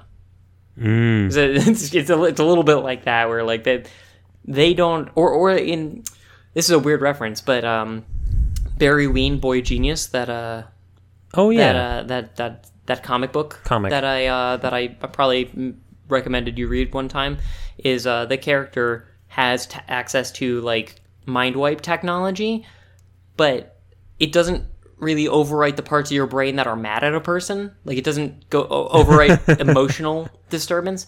So right. He'll wrong someone, wipe their brain, and they'll be like, I'm mad at you and I have no idea why. But it does feel right. Yeah, there's a karmic sense of, like, these guys need to live through reincarnation until they've absolved, but they just keep getting further and further into the red. They keep on, yeah, exactly. They're spending all of their Tartarus bucks, you know, for simple, for, like, trying to, they you know, they've mined the fields of Tartarus for however long, and then they finally blow it all at a casino, and then go double or nothing, and then, you know, wind up in even more debt. It's a more nihilist Seinfeld. No hugging, no learning. Less, like, even more than that, like, less hugging and learning than last time. Yeah, concussions and anger. I don't disagree. I think that the continuity gag there is pretty good. There's other ones where they're just like the disparate little pieces of dialogue reference older episodes in a way that is pretty funny. Which is like, there will be an episode, like 3 episodes later after the Bizarro one, where Stormy will just introduce himself to someone with, I'm regular Stormy. Even though there's no other Stormy there. It's just like he's... yeah, like, as opposed to what? He's just throwing it back, which is a funny little moment. Yeah. I already mentioned the part of the show that shamelessly offers an explanation right to the audience to make the plot make sense, which... Mm-hmm. I'm going to state is pretty similar to how they do things in Frisky Dingo. Like, where they, like, look... It sounds like we should have just watched Frisky Dingo. I mean, you know, I think that this is important. But, yeah. There's, like, a part in Frisky Dingo where every time someone references the name, like, has to say where they live, but they never wanted to peg down where they live. They just, like, look right at the camera and be like, I can't believe something like this would happen in the town. Like, they would just, like, really underline the fact that they don't want to reveal the location of this plot. Yeah. Like, they do that kind of thing a lot. I already talked about how when the team gets distracted with some mundane conversation while danger is not only present but obvious. Like, like in the iRobot conversation. Or there's an episode where there's green fever, which is apparently, like, zombification that happens if you don't see trees. It doesn't make any sense. Okay. But basically they're going to go kind of rough up some zombies, and just like the 3 that they send, which are Stormy, Marco, and Hesh, they all just get like, they're like, okay, well, what we got to do is just go fight them and cave them in with these nice pipes. It's like, these are nice pipes. Where are they? Oh yeah, it's pipe storage down in Pod 2. Man, you should check it out sometime. It's pretty cool. He's like, hey, what are you guys doing there? No, just heading over there. Man, those are some nice pipes. Yeah, it's from pipe storage. Like, just had a lot of banter about something that is very mundane, but they're just they're way into it. I don't know. Yeah. That's what I'm saying. It really feels like they and the intended audience are high. Yeah. That is definitely true. Well, I guess we should I do want to underline one more time that they do some uncomfortable racial stereotypes, and it's not limited to Quinn. Yeah. And I think that this is sort of the Adult Swim kind of anti-PC culture bead, which, rubs me a little bit the wrong way, but Marco and Quinn they just scratch the surface of it. They have, occasional Asian and Indian characters that are just using very clipped English from a white person. Oh, it's really... which is pretty bad. It's obvious. It's obvious that they didn't care enough to, And they didn't learn by the time of Frisky Dingo, where they have an Asian person say, I'm going to teabag Chinatown. In that... Yeah. In that voice, which I'm not going to replicate. But no, thank you. I think that gives you. You made me think it. That gives you. That gives. Oh my god! Are you referencing what I think you're referencing? I don't know. I'll explain it later. But yeah, that's it was a Louis C.K. thing before he fell out of favor. Maybe. Yeah. I wasn't thinking of that when I said that. Yeah. It's insidious, man. But yeah, they have a Nazi show up in one point for just a moment, just to be anything can be offensive, even this guy, and there's a Nazi. Yeah, I feel like there's this sort of defensiveness that comes when you're doing something experimental, where you have to prove that it's experimental. It's honestly and therefore you're not constrained by your boundaries of modern sensibilities or something. But if you take offense, it's your fault. Yeah, and this is the part that's more egregious than that's more egregious than in Clone High, where that wasn't the point. No, it was incidental, and he didn't right. Yeah, it just the person that he referenced was too famous to make a joke out of, which is that's a different thing than having an Indian person who references reincarnation and talks in that fake Indian accent that you sometimes hear. Right. It's a different caliber of racism. Right, yeah. One of them is done kind of incidentally. One of them is sort of done on purpose for the deliberate point of making a joke out of this race. Yeah, there's three ways you can take this, right? This was lazy writing. They're trying to prove that they're not constrained by whatever. And 3 is this was the best way to make a joke. And I find it very hard to believe that it's that third one. I think that it's the first. I want to give them the credit that it's laziness. I think it's lazy writing. There is definitely there's an Asian woman who shows up in the first part of the Tribbles episode, and it's basically the miso horny person from Vietnam in Full Metal Jacket. It's egregious. I mean, this is part of the problem of this type of show where your characters aren't human because you need to murder them constantly. Right. They lack the creators lack an empathy for their own characters, and it's when you dehumanize all the characters on your show, but you don't bother to give personality traits to the minorities, that's a bad look. Yeah, and it'd be different if there was a reason for the miso horny lady to show up, but there isn't. It she shows up for 30 seconds to deliver the tribble to Captain Murphy and then is no longer in the episode. Yeah, that's the stereotype thing again, yeah, right? You're making the audience do the rest of the work. You're making a half of a joke so that the audience fills it in, and it's not a joke that... it's tricky. It is the thing that is it didn't need to so be there. Bothersome about South Park at times. Yeah. Anyway, I just want to get that off my chest. There are... I mean, it's an understandable issue for a show that is trying to make those half jokes constantly, but if you're just using the thing that we know is, this is a common sci-fi premise, it's a different situation. Anyway. Now that we're talking about the writing being lazy at times, there's a bit of it that it's difficult at some time because it is so experimental for, on purpose or not, that it's hard to tell at times if it's experimental or lazy in the construction of its kind of full episode jokes. I would be shocked if Captain Murphy's dialogue was entirely written out beforehand. You think it was ad-libbed? It feels ad-libbed a lot. I hope in my brain. I don't know. I don't have data on this, but like, if they put that much effort into his dialogue and so little in so many other places, it's a baffling choice. There's an episode. It's referred to as the Uh-Oh episode. I don't know if you had watched anything about it. No, I haven't. It's a little bizarre, where the basic episode is like somebody is going to say something to, like, for some reason it gets out that that Quinn hired a prostitute and, you know, he and Debbie are dating. So like there's sort of this sitcom routine of like, oh, Debbie better not find out, but like people keep on constantly slipping little mistakes and they're like, uh-oh.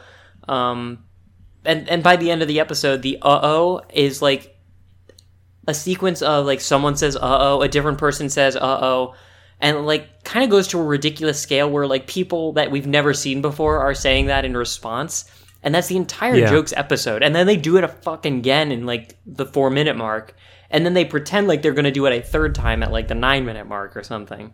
And I might be missing the details a little bit because I didn't actually watch the episode, I just read up on it, but like the conceit is that they are crafting their episode around a single concept, and that has got to be the point of that episode, right? It can't just be lazy writing. It's got to be like they wanted to make that explicit joke with this episode, but then they do the Bizarro thing, and a lot of it is kind of lazy writing.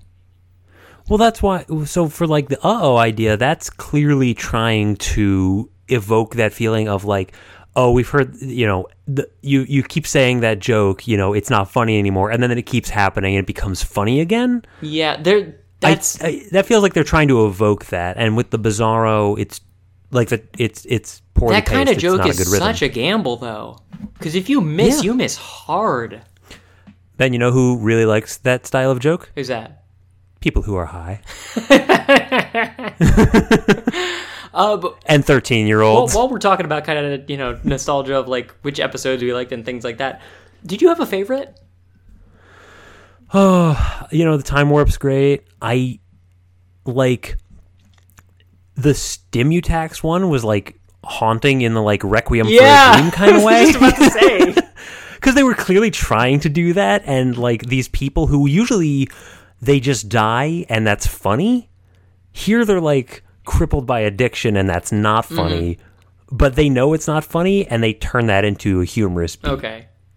By like the extent that to which they do it. They did the thing like that in Harvey Birdman as well, where like he was high on like Birdman power source radiation or something like that. Yeah. I don't know. Like the drug abuse metaphor in my cartoons doesn't ever really sit well with me unless they're playing it for like a PSA speed or spin Brave Star kind of moment.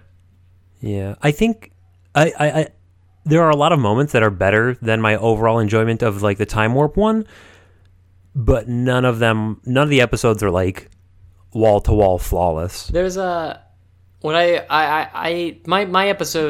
favorite episode, I think, upon a rewatch is Fusebox, which is the blackout episode. Fusebox is great. Yeah, that's an example of the experiment done well. Which is legitimately 9 straight minutes of us just looking at Sealab from like a window, like from a distance. We don't see any of the characters, and they just start talking about like trying to find the fuse box.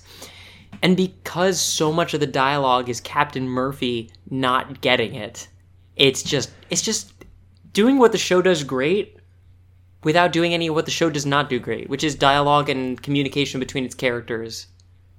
Yeah, and that episode's really interesting because they tell you a story without telling you it. Like, you get before the big reveal at the end that it was Murphy who cut the power in the first place. You realize, like, oh, he's afraid of flashlights. He's trying to eliminate all the flashlights. You know how Godzilla, feeds off of those towers, like the power cells? Well, the flashlights feed off our human power cells. By which I mean our souls. Yeah, it's like legitimate, just straight dialogue. I'm going to cut that in. You hear, Quinn getting concerned and trying to fix things. You hear Stormy not realizing that I'm blind. You're not blind. Sweet crackers, I'm blind. like these little dialogue snippets that are just really joyous, but like the way that they're able to craft all that and give you a fully formed, like you can see them in your head. That's what I love about a bottle episode in general, if I can just like digress for a minute, is like it really depends not on the concept of the episode, but on the strength of the cast. And this is a strong cast in the right element. It's a trust exercise. Yeah, that that's the exactly writers are it. playing with us. That's exactly what it is. Because you can't start there. No, certainly not. And you know, I think that works in this show as well because the animation is already so limited, and they're just standing around talking. Yeah. That like let's that you don't necessarily need the visuals. let's all the talk time. about the animation style. You know, because they are just stealing character models from this old show, which was a lot of standing and talking. You know, that's kind of all that's happening. This style of animation is so damn subjective. Zane, I expect you probably got a different read of this than I did, because I have a greater love of those 80-era limited animation cartoons. I'm a sucker for the whole let's make a collage style of animation, and it does feed into that joke of needing to explain what our characters are doing, because, like, kind of the... They did it in Space Ghost a little bit, where Space Ghost would not, like, attack people by, you know, punching or like tackling them or anything. He would just kind of shoot his wrist lasers and like rotate in place to teleport, because they didn't have action scenes. Like, there was no action poses that he could take. I'm a sucker for this style of let's make a collage animation. It works here for what I think are two reasons. One, the strength of the dialogue when it is good carries it, and all we need to really do is see how people like we get a sense of them as social creatures. We see where they're looking, we see who's talking. Like, that works as a conversation like supplement. But also the fact that these character models, like, they're clearly meant to be more human than like the Jetsons. Yeah, I mean, like, yeah, they were created have... in a era of cartoondom where they were trying to evoke something kind of realistic. They were, you know, Sealab 2020 was at its heart an environmentalist kind of messaging. You see the same character models in Johnny Quest. Yeah, and the models are consistent. You know, they reuse the same standing and talking ones, but sometimes they move around in weird puppet ways where they look a little deformed because the originals weren't very consistent. But no, like, they're pretty lumpy. The current context of the way that they're interacting, plus the fact that they do look more human than most animation of this style, it feels like a mockery of humanity. Like, this is... Like, I'll say it again, this feels like a simulation. Yeah, and there's, like... But it also doesn't make an effort to pretend that it's not doing it. Which I really appreciate. Like, in the Bizarro episode, Stormy getting his neck twisted around doesn't look good. Because they don't have animation frames for him turning his head. Yeah. Which, like, I don't remember an era where... This was Scooby-Doo era kind of looking stuff. And they just aren't in the old material. So it looks awful, but they make a funny moment out of it by adding, like, a sound effect that rusty gears turning. So, like, when he's trying to turn his head. They had a sound effect, and then after his head is turned, it's just his head on top of a little twisty neck thing on top of his regular body. And, yeah, he's fine. Like, the fact that all of their facial expressions are just, like, mild smiles the whole time. It's like, it's one of those... Yeah, everyone's, like, looking smug at us. Like, we know what this show is. You know what you signed up for. And it's similar to the really He-Man shit-eating grin, actually. Like, it's not because he was making fun of it. He just didn't have other mouth signs. No, that's how all Americans looked back then. With very polite smiles. But because when they interact with one-off characters... if you didn't have a polite smile on, you'd get... You know, you were a commie bastard. Yeah, you'd get McCarthy right out of there. They interact with one-off characters sometimes, and it's so obvious that these are disposable people because, like, their outlines are a lot thinner, and they look bad, and they're facing forward instead of that, like, slightly off with the smile, and they look upset. Yeah. Like, it's... I really appreciate the posture of the slightly off from the camera, just... Because they're always just having dialogue at each other. Like, it's very stage play, right? Where they don't talk right to the audience. They don't talk at a direct perpendicular angle. They talk kind of at each other with, like, sort of facing the audience. Yeah. Yeah. And which is even greater because the one-off characters don't. A lot of times they're like looking at the floor, so everyone around them is just like, "Yo, get out of this frame." Hey, eyes up top. You know that you're worse than me. And it's even better because, like, you get because it's so absurdist, it is hard to think of this show as not just performing for you. Like, it doesn't exist without you watching. Yeah, there's no way this is independently happening. It's happening so you can laugh. I think that's part of the appeal of it when it first came on and why it was a cult thing, because it requires that effort on your part to like be okay with what you're seeing and piece together. You really do have to invest. The thing about absurdist, I was having a hard time kind of phrasing this when I was trying to think of it before, but like the thing about absurdist comedies are that you can get a lot out of them by paying a lot of attention, and there are shows that we've watched before where you can passively enjoy them. Mm-hmm. You know, you'll still get something out of watching like Kid Muscle because like there's just funny dialogue in it, and the moments are ridiculous. Oh, that dude's a phone. Got it. I don't think you can watch this without paying attention to it. You can't half watch it because you look away and then you look back and like they're using a TV as a missile. The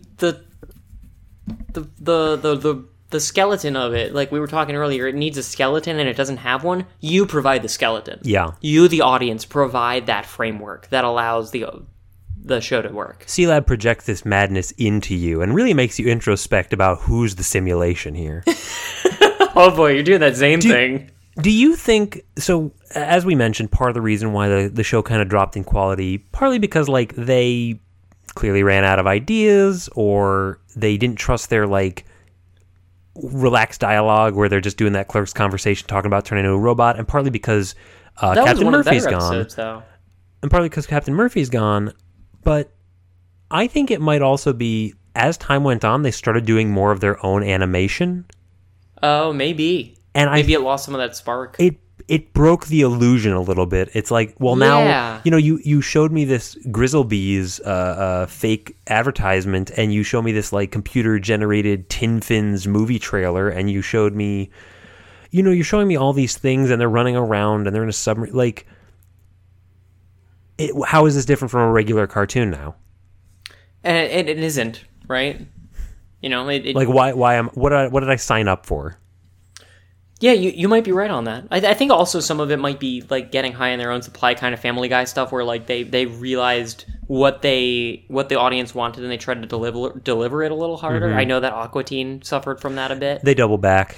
And Archer absolutely fell into that fucking trap. See, that's why Venture Brothers went out of their way to spite the audience. Yeah, I don't know if that necessarily worked out well either. Like honestly, some shows just have a limited shelf life. Yeah, you gotta old yeller them.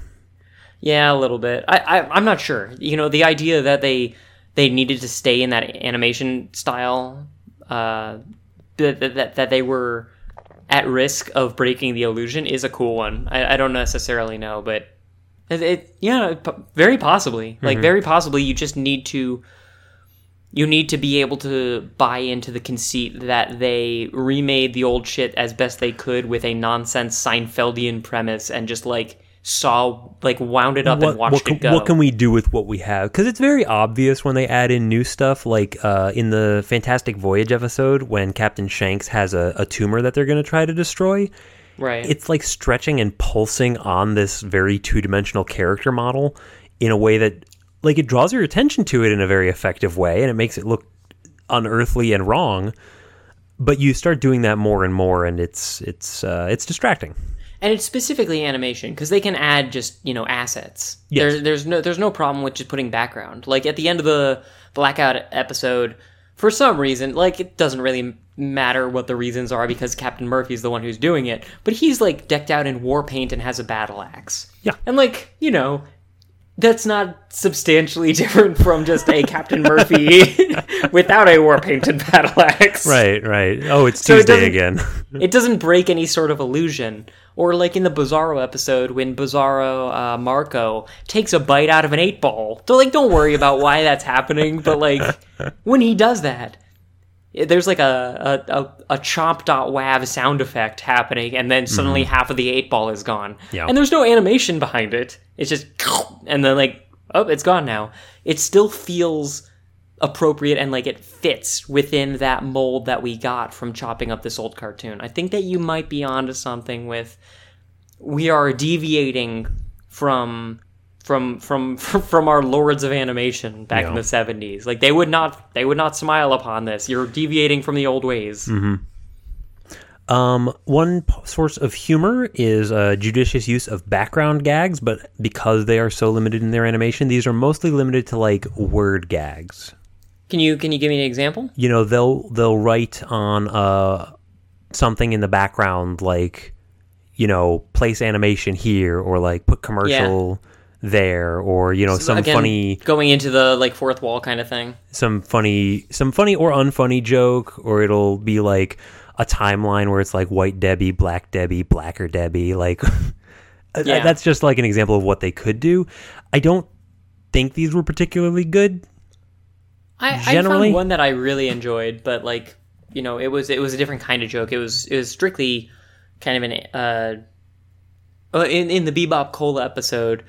They're like the Bebop Cola machine is great. It's beautiful. Mingus stew. And I say to myself, I need exact change. And that's beautiful just joke. That's just like 20 soda flavors based off of jazz musicians. Yeah, that's where they put all their writing energy for that episode. Mango Reinhardt. With Great. Mango Gillespie. It's Fizzy Gillespie. Fizzy Gillespie. God, they're so good. I gotta find like a list of them. Like I'll put like an image up on or something in the show notes. I'll find it. But yeah. But there's a background gag in that where one of the soda things comes out and hits him in the face and a chip tooth's off, which, you know, gets into that, sad, he loses a tooth kind of territory. There's a little pathos there. Mm-hmm. But he loses the tooth and the robot comes out to clean it up. And the second time he does that, he's like, oh, what are you, making a necklace?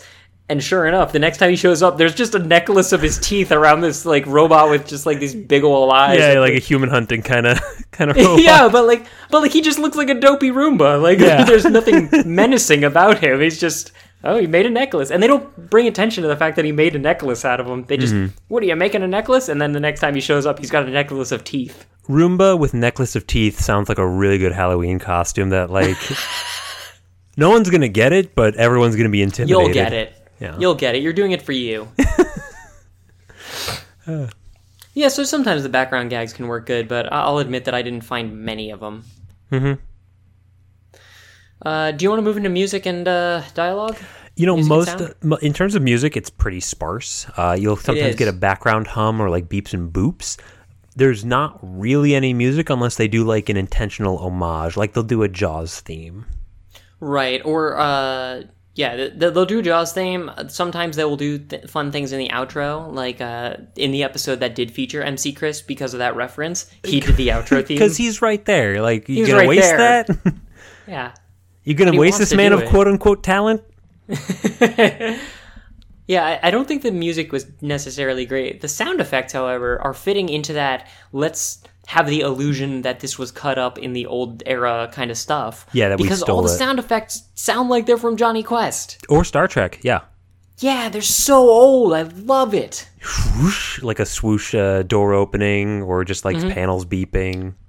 Yeah, that chomp.wav that I was talking about earlier. Like, that does kind of fit the Hanna-Barbera Asset Factory. Yeah, that does fit the mirage that we are bought into watching this show. Mm-hmm. So I'm pretty into that.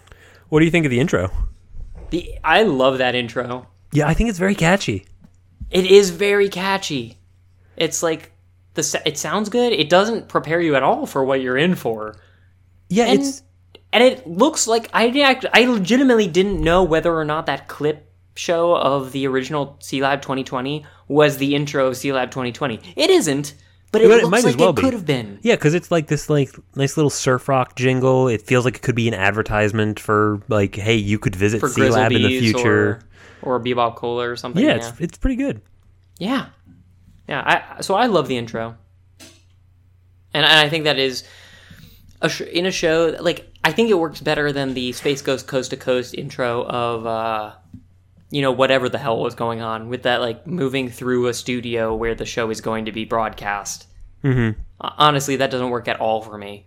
But this does feel like it is deliberately calling to mind, hey, this is the show we're ripping off. Just to get you like familiar with the context of where we are coming from. This is what it looks like now. Yeah. Or then, what does it look like now? Yeah, this is the background that everyone needs coming in. And the music plays it straight. Like, it's not a goofy MC Chris rip-off or anything. Which they could have done and probably have done in other shows. Very easily. What do you think of the dialogue? I mean, we've mentioned already, like, you know, when somebody says a line, it feels like it comes from that character. And this is nowhere more true than for, like, Murphy or Quinn. But it's not uniformly great all the time, and it overstays its welcome the same way everything else does in this show. Yeah, the moments where it overstays its welcome are difficult, but I do like that the absurdist comedy formula does give you some sentences that only absurdism can create. Please, go ahead. That was a pretty obvious lead-in, wasn't it?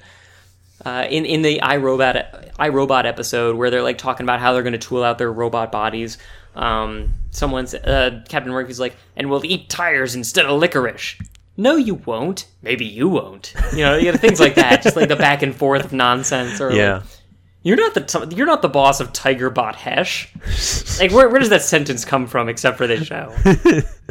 My all-time favorite one is in the Blackout episode where where Captain Murphy is talking to Quinn and he is like trying to establish like, what's going on? Hey, Quinn, can you hear me? Yes, I can hear you. Well, you didn't answer. And then later on, he's just like, out of nowhere, he's like, isn't that what they say? Isn't what who says? Who says what? Who says what? What? Yeah, it's very who's on first, but like... But from nothing. Again, it fits the characters, though. Yeah. Like, perfectly. So, you know, absurdism can do some stuff that nothing else can. And I always appreciate it when they're confident enough to, like, have characters talk over each other. If there's one thing that this show can do, it's confidence in its own self. Unearned confidence. Yeah, I would argue that. But, like, it kind of feels like a scrappy underdog story, you know? Like, watching this show and enjoying it, you're like, I get it, and I'm willing to be vulnerable enough to get it. And it paved the way for them to do some amazing shit that would be widely, like, you know, that would be broadly enjoyable by a larger portion of viewership. Do you think the effort required to watch this show, both putting away your modern sensibilities or putting yourself into that older mindset and giving it the energy and connecting it to, you know, whatever other things that you need to do to give it that sort of off-brand, off-reality sensibility, like, do you think that is possible for a new viewer?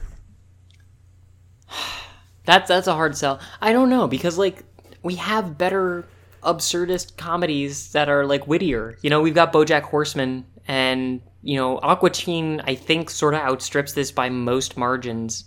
Right, but, like, even today, they're still making, like, I think they're still making Squidbillies, right? Like, they're still... Are they really? I feel like I heard about that recently. I could be wrong. But they're making stuff like that, especially on Adult Swim, where, like, they're trying to capture something that they caught 20 years ago that can't really be caught today. I don't, like... What was edgy back then isn't edgy now. That's the thing. I don't even think it's edgy. I think it's just... I don't know. It's an aesthetic. But it was edgy. Like, it was edgy because it was absurd, and it was absurd comedy in a time that didn't have them. You know, like...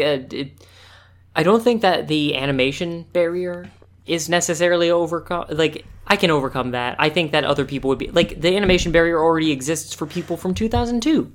They would watch it and be like, this is animation from 30 years ago. Like, if YouTube has taught us anything, it's that we'll watch whatever. Kind of whatever. Yeah, and the voice performances are really good, and the writing is occasionally... Like, if you caught yourself on a good episode, I think a modern audience that didn't come to it yet would appreciate... kind of how daring a lot of the concepts are and how that undeserved confidence let them not have a skeleton of an actual plot and instead just really inhabit this sense of absurd comedy. Right. But in terms of the actual quality, I think, you know, any modern sensibility person would probably go see an abridged series or a YouTube short now. Yeah, I think it would be a hard sell. I think the very best episodes of this, you know, the time loop one and the and the Blackout episode, and maybe a couple other episodes would probably be enjoyable to a Rick and Morty watching kind of crowd. Yeah, I think so. But I think the ratio has shifted to, like, from when I watched it first, which was like half of them are good, half of them are bad. It has shifted away.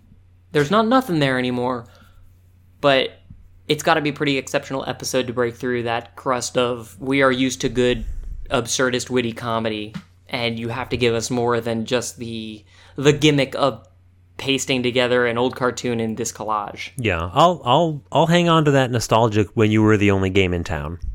That's what it was, you know. They did it first, and credit should be paid to them for doing it first and for setting, again, with the you know, nuclear testing site that was this show, creating Frisky Dingo, creating Archer, and they just really refining that formula of what comedy they excelled at and was accessible. And because they were experimenting throughout the entire length of the show, it gave anyone who's learning from it a clear understanding of, like, what does work, what doesn't. Yeah, it's pretty obvious on which episode, like, you can't say this for the show. Like, it tells you pretty quickly whether or not you're going to enjoy the episode. Yeah. It's a learning experience. Yeah, I have outgrown it. You know, like, I don't think that it's very good anymore. I appreciate what it brought to the table in terms of, like, how daring it must have been at the time and what we got out of it, which was Archer and Frisky Dingo, shows that I really enjoyed. Mm-hmm. I don't know. How do you feel about it now? I think I enjoy it on, like, it's one of those things where I can watch it on my own and it's fine. But trying to watch it with somebody else, you're you know, it's like, yeah, is that what's bringing the question to mind about, like, should we share this with anyone ever again? I'll watch, like, one of the mainstream, like, video game or film reviewing people on YouTube, but they're still kind of hard to listen to if you have to listen with somebody else. Yeah, I got you there. I mean, you know. Yeah, I'm happy saying goodbye to this one. Like, I of the three, I think it's the weakest. Mm-hmm. It has less unique, you know, kind of staying power. It was probably more daring than Harvey Birdman. I don't know if it was as daring as Space Ghost Coast to Coast.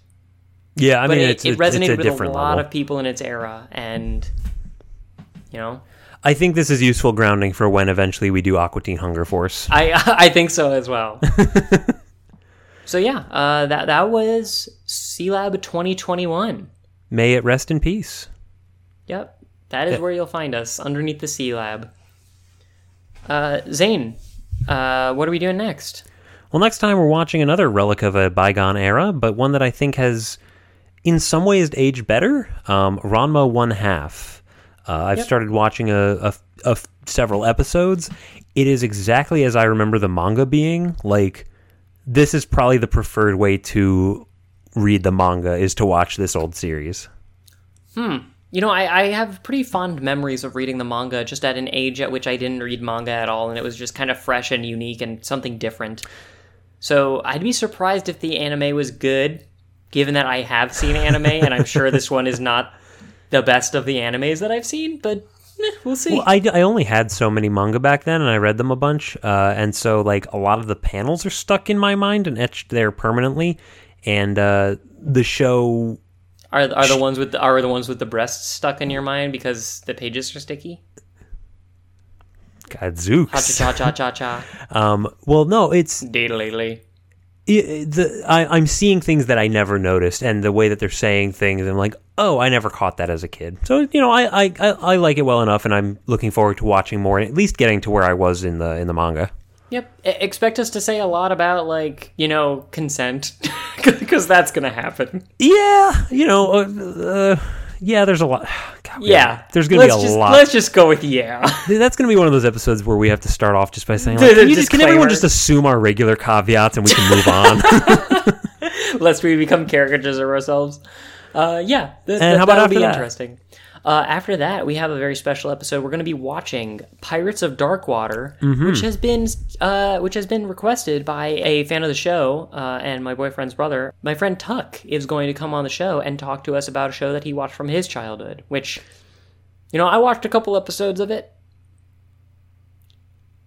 It's got some things. You had mentioned because we were trying to schedule what it might be, and so I watched the first episode as well, and my God, there's a lot going on here. There's a lot of color in there. Chrissy went away, like, because I was watching, she was in the background, or she was, like, listening to it in the background, and she comes back after 5 minutes, and she's like, wait, is he a good guy now? I'm like, oh, man, like, 5 things have happened. I gotta walk you through this. Yeah, it moves pretty fast and loose. But it's also got that kind of high seas adventure shit that I like, so I'm looking forward to doing kind of a deep dive on it, and we'll have a guest on who has very strong memories of it. So I'm looking forward to you coming on, Tuck. And, I always look forward to those things where otherwise it might just strike me as like, oh, this is a generic, adventure show. I'd love to hear the specifics. Yeah. Otherwise, it just, we don't have the context to appreciate it in its own time. So that's why we've got an expert. Yeah, and we also, after that, we'll probably be having a Halloween episode be coming up, so if anybody has any ideas for a Pastor Dan Caves horror-ish movie for us to watch, we're all ears on that. Yeah, please. We are complete neophytes at the horror genre, so any animated horror movie, or like even marginally horrific or horror-themed, like, I would take pretty much, a Scooby-Doo direct-to-TV, like Lost on Zombie Island or whatever. Yeah, I'll watch Hellsing again. I'll watch it. Just run it back. So if you have any suggestions for a horror-themed animated movie, let us know. And the way you can let us know is if you go onto our Facebook page or to our website, cartoncast.com, or our group website, fancybat.com, and leave us a comment via our contact page. You can also check out the other shows on the network there, such as Empowered, a bite-sized podcast about superpowers and what we would do if we had them. The answers may surprise you, but probably won't. Other than that, you can go and rate or review us on Apple Podcasts. We really like when people review us and leave a comment, because we know what you guys like and what you don't, and it honestly just makes our day when you write to us. So please do that. Give us a 5-star rating. And more than anything else, please just tell your friends about the show. That's right. Well, Ben, I think it's time that we left this old ocean base and bombed the crap out of it from a distance. That was kind of dire. I don't know what else we can do. they always say something like that. Oh my God, the episode's over. Oh my God, I'm blind. You're not blind, Stormy. He could be independently blind. That's another great moment. No, I don't like that one either. Hang on. Oh, an idea that I had for the intro was a Sealab, where they're testing to see who can be the best, like, ski jumper. That's fucking awful. Well, that's why we went with yours. Okay, good night, everyone.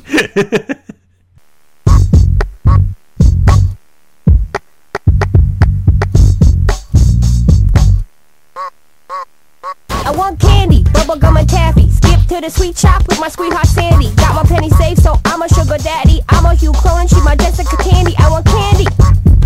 Put it in a pile, split it with my bitty, 50-50 down the line. Kinda like close encounters of the cavity kind. I'm talking licorice, kisses, talking crocodile smiles. I want candy. I got a sugar tooth. Put on your shingle Sandy, cause I wanna knock boots. Lick a peppermint stick till the lollipop droops. Come drop it, don't stop till it's lit, not loose.